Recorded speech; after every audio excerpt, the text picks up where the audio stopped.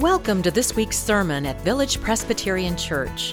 At Village, we seek to be shaped by the life of Christ, to practice authentic friendship, and serve the world.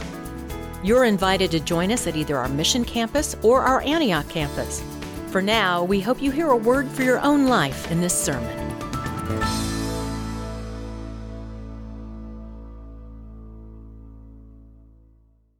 Yes. Our reading today is from 1 Corinthians chapter 15, verses 42 to 44 and 50 through 55. If you'd like to read along, it's in the Pew Bible on page 1049. First, let's pray. Lord, open our hearts and minds by the power of your Holy Spirit, that as the scriptures are read and your word is proclaimed, we may hear with joy what you say to us today. Amen. So it is with the resurrection of the dead. What is sown is perishable, what is raised is imperishable. It is sown in dishonor, it is raised in glory. It is sown in weakness, it is raised in power. It is sown a physical body, it is raised a spiritual body. If there is a physical body, there is also a spiritual body. What I am saying, brothers and sisters, is this: flesh and blood cannot inherit the kingdom of God, nor does the perishable inherit the imperishable. Listen, I will tell you a mystery. We will not all die, but we will all be changed. In a moment, in the twinkling of an eye, at the last trumpet. For the trumpet will sound, and the dead will be raised imperishable, and we will be changed. For this perishable body must put on imperishability, and this mortal body must put on immortality. When this perishable body puts on imperishability, and this mortal body puts on immortality, then the saying that is written will be fulfilled: death has been swallowed up in victory. Where, O death, is your victory? Where, O death, is your sting? The grass withers and the flower fades, but the word of our God shall stand forever. I want to continue reading from Paul's letter in 1 Corinthians. And I'll actually begin reading with the last verse of chapter 15. The apostle writes, "Therefore, my beloved, be steadfast, immovable, always excelling in the work of the Lord, because you know that in the Lord your labor is not in vain." Now, concerning the collection for the saints, you should follow the directions I gave to the churches of Galatia. On the first day of every week, each of you is to put aside and save whatever extra you earn, so that the collection need not be taken when I come. And when I arrive, I will send any whom you approve with letters to take your gift to Jerusalem. If it seems advisable that I should go also, they will accompany me. I will visit you after passing through Macedonia, for I intend to pass through Macedonia, and perhaps I will stay with you or even spend the winter, so that you may send me on my way wherever I go. I do not want to see you now just in passing, for I hope to spend some time with you if the Lord permits. But I will stay in Ephesus until Pentecost, for a wide door for effective work has opened to me, and there are many adversaries. The grass withers and the flower fades, but the word of our God shall stand forever. Amen. So not too long ago, actually, someone was visiting us here at Village and saw me after worship and said, "So, tell me about Village." I suppose I should get an elevator speech for this, but I don't know how to get all of you in the same elevator. How would you answer that question? Would you talk about worship? Would you talk about how these musicians inspire us every week? Would you talk about our signature mission, Thelma's Kitchen last year, Avenue of Life this year? Would you talk about the way we practice friendship at Wednesday family dinners or even Stephen Ministry? Would you talk about our work with children or how our youth spend their spring break on a mission trip? Would you talk about In an age where millennials are staying away from church, we have a vibrant and honest ministry with young adults. Would you talk about our leadership in the PCUSA and how we worship on 2 campuses now? Would you talk about our international mission, as close as our own border or as far away as Kenya? Tell me about Village, she said. How would you respond? Would you just say that Village is a family that is living toward God's promised day, a day we have never seen, but a day that is almost impossible to imagine, but it is a day that we trust, for it is the result of God's undying love, and we base our lives on it. Tell me about Village. What would you say? Paul writes about resurrection, and it is clear that Paul is not speaking simply of life beyond the grave, as important as that is, but no, he's speaking of how the resurrection of Jesus Christ impacts our life and ministry right now. If I understand it, what Paul says is because Christ is alive, his Spirit is at work in the church even now, and so our ministry matters. He says it this way: be steadfast, immovable, always excelling in the work of the Lord, because you know that in the Lord your labor is not in vain. I love that. Your labor is not in vain. I love that, but I don't always feel that. Sometimes I wonder if the apostle was talking about me or about us. Sometimes I wonder, are we really growing closer to God's promised day? You look around and things are a mess. So is Christ really at work in us the way Paul describes? It is a promise I hold on to, but sometimes I hold on to it with that familiar prayer, I believe, help my unbelief. But I've learned this. If I only look at the present, I can get discouraged.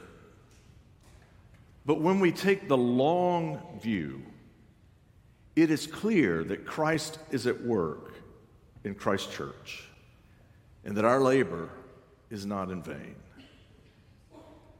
In speaking of resurrection, Paul is walking all the way to the end of this theological imagination and inviting us to peer into the undying love of God. He says, death did not destroy what God was doing in Jesus Christ. So when we engage in ministry, our work is never in vain. For Christ is alive and at work in us. It's pretty inspiring stuff. But then, without taking a breath, Paul says, now concerning the collection for the saints, on the first day of the week, put aside your gifts.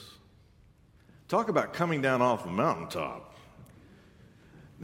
Most readers of 1 Corinthians say that Paul finished his sermon in chapter 15, and in chapter 16 he moves to housekeeping. They finish worship and have a congregational meeting. That's how most read it. It's just offerings and travel plans and whatnot. But I'm not convinced. I'm not sure that Paul doesn't write chapter 16 because he believes chapter 15 is true. In other words, because Christ is alive, we make our offerings. Because Christ is alive, we engage in the work of generosity. When he says our work in the Lord is not in vain, then Paul describes the Christian work of generosity. The reason we give, the reason we invest our money in the ministry of the church is because God raised Christ from the dead, and the church is bearing witness to that work of resurrection. I've come I've come to see if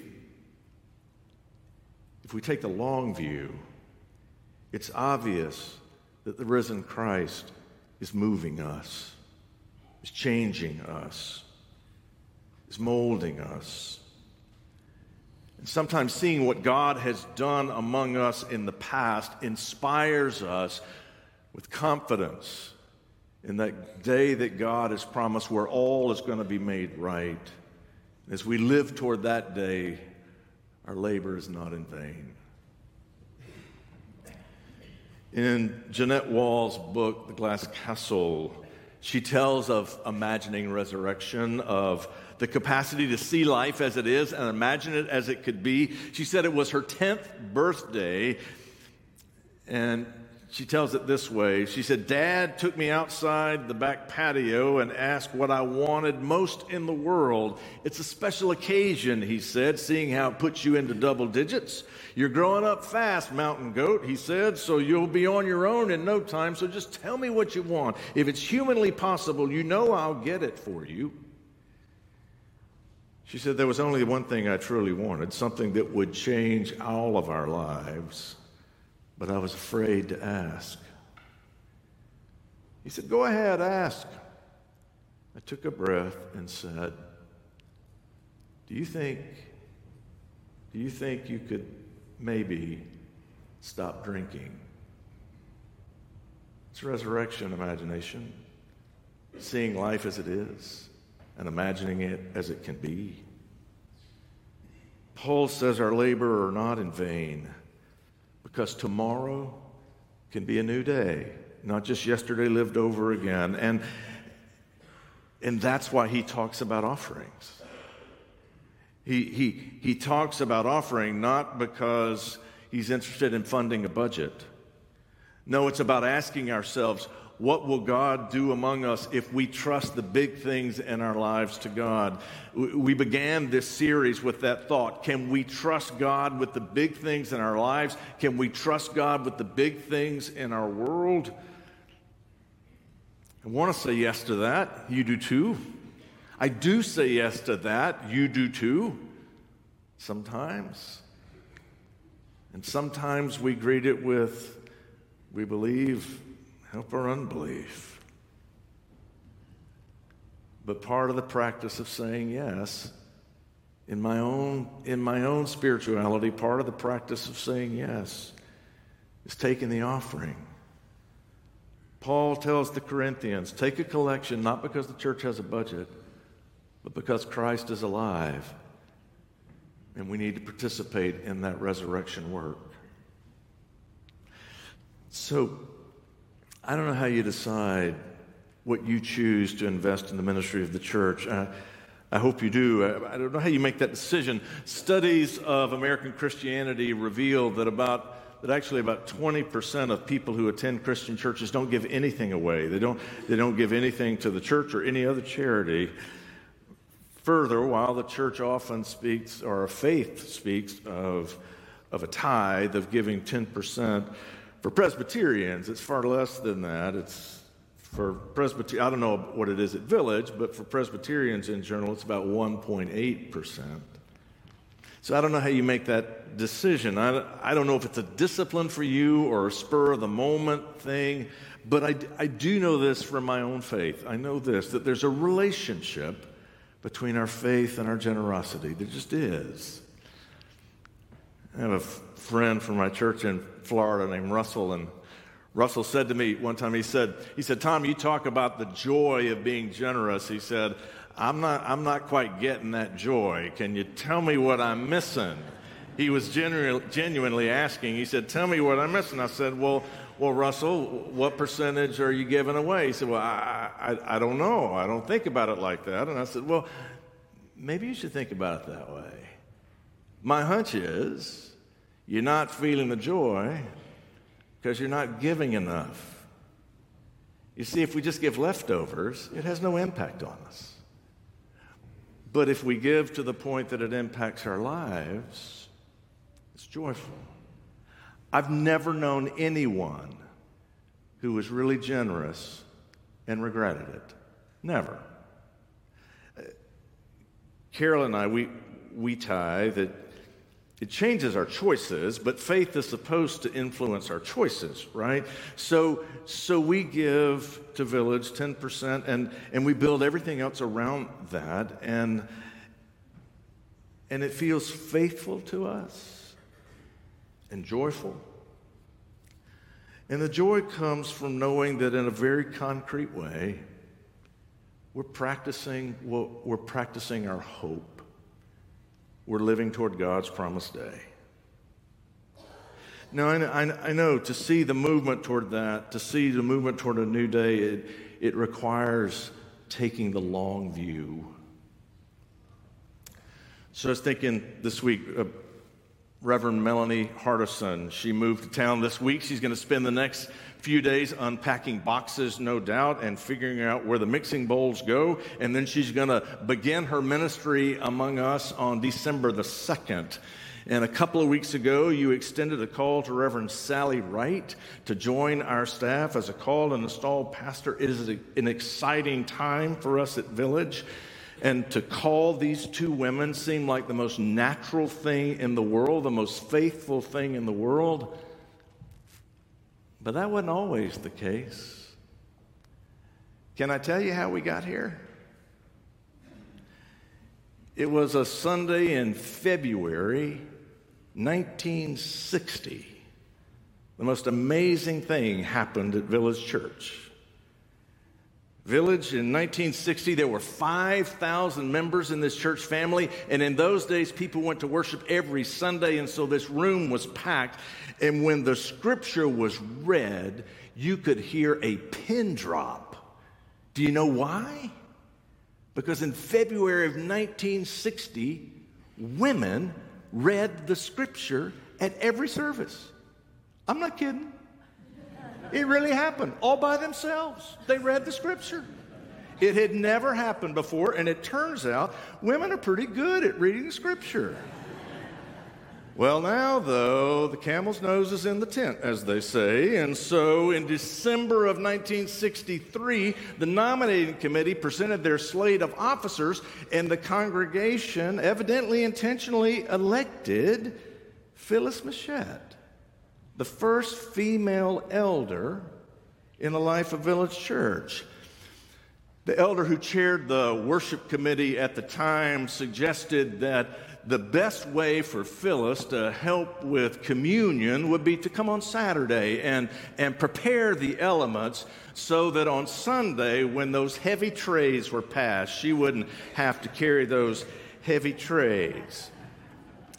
And then a man named Bill Deegan, I love Bill Deegan, he said, absolutely not. She was elected as an elder just like the rest of us, and if we're in the sanctuary serving communion, she's serving with us. Any questions? There were no questions. 20 years later, in 1984, at a congregational meeting, a call was extended to Reverend Diane Cook, a seminary classmate of mine, actually. The Village had had a number of women serving on the staff in a variety of capacities, including Methodist Rena Yoakum and Sister Catherine Johnson, a Catholic nun. But this was the first time that a woman was called and installed as a pastor of this church. And in my first worship service in 2004, my very first service, I led worship with Diane Quaintance.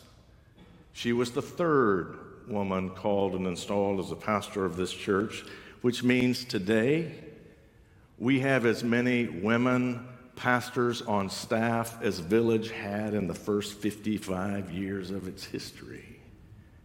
And it just seems natural, right? It doesn't seem like a thing. And it's right that it doesn't seem like a thing. But not that long ago, it would have been hard to imagine. Now, why am I telling you that? Not to say that we've arrived, but to say that our imagination is not big enough. To say that God is continuing to pull us to a new day. And what God has done among us in the past should inspire us to broaden our dreams. Every day I talk to you about God's promised day, and I don't know how you think of it. Maybe it's a day when the poor will no longer be blamed for their poverty. Maybe it's a day when a person's race is no longer a reason to dehumanize. Maybe it's a day when people will matter more than nations. Maybe it's a day when our children will no longer be afraid that they'll be shot at school. Maybe it's a day when Kenyans and Dominicans and Haitians don't have to wonder if the doctor's going to come back this May. Maybe it's a day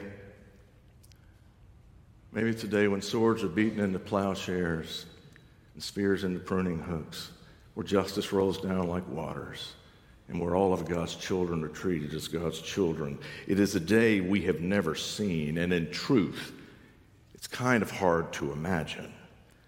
But we are living toward that day. I don't know why you give to Village. Maybe it's to make sure these musicians have the music they need. Maybe it's to make sure our children have what they need in these classrooms. Maybe it's to make sure our youth can take trips. Maybe it's to support our mission through Front Porch or the food pantry or around the globe. Or maybe it's just to make sure we have a time of worship to be with God, both here and at Antioch. Whatever reason you might have, know that your gift is making that happen. But even more than that, your generosity is resurrection work. It is empowering us to live toward God's promised day when all will be well. And we aren't there yet. But because folks just like you, through the decades, have been generous and enabled Village to be Village, we are, without a doubt, closer than we once were.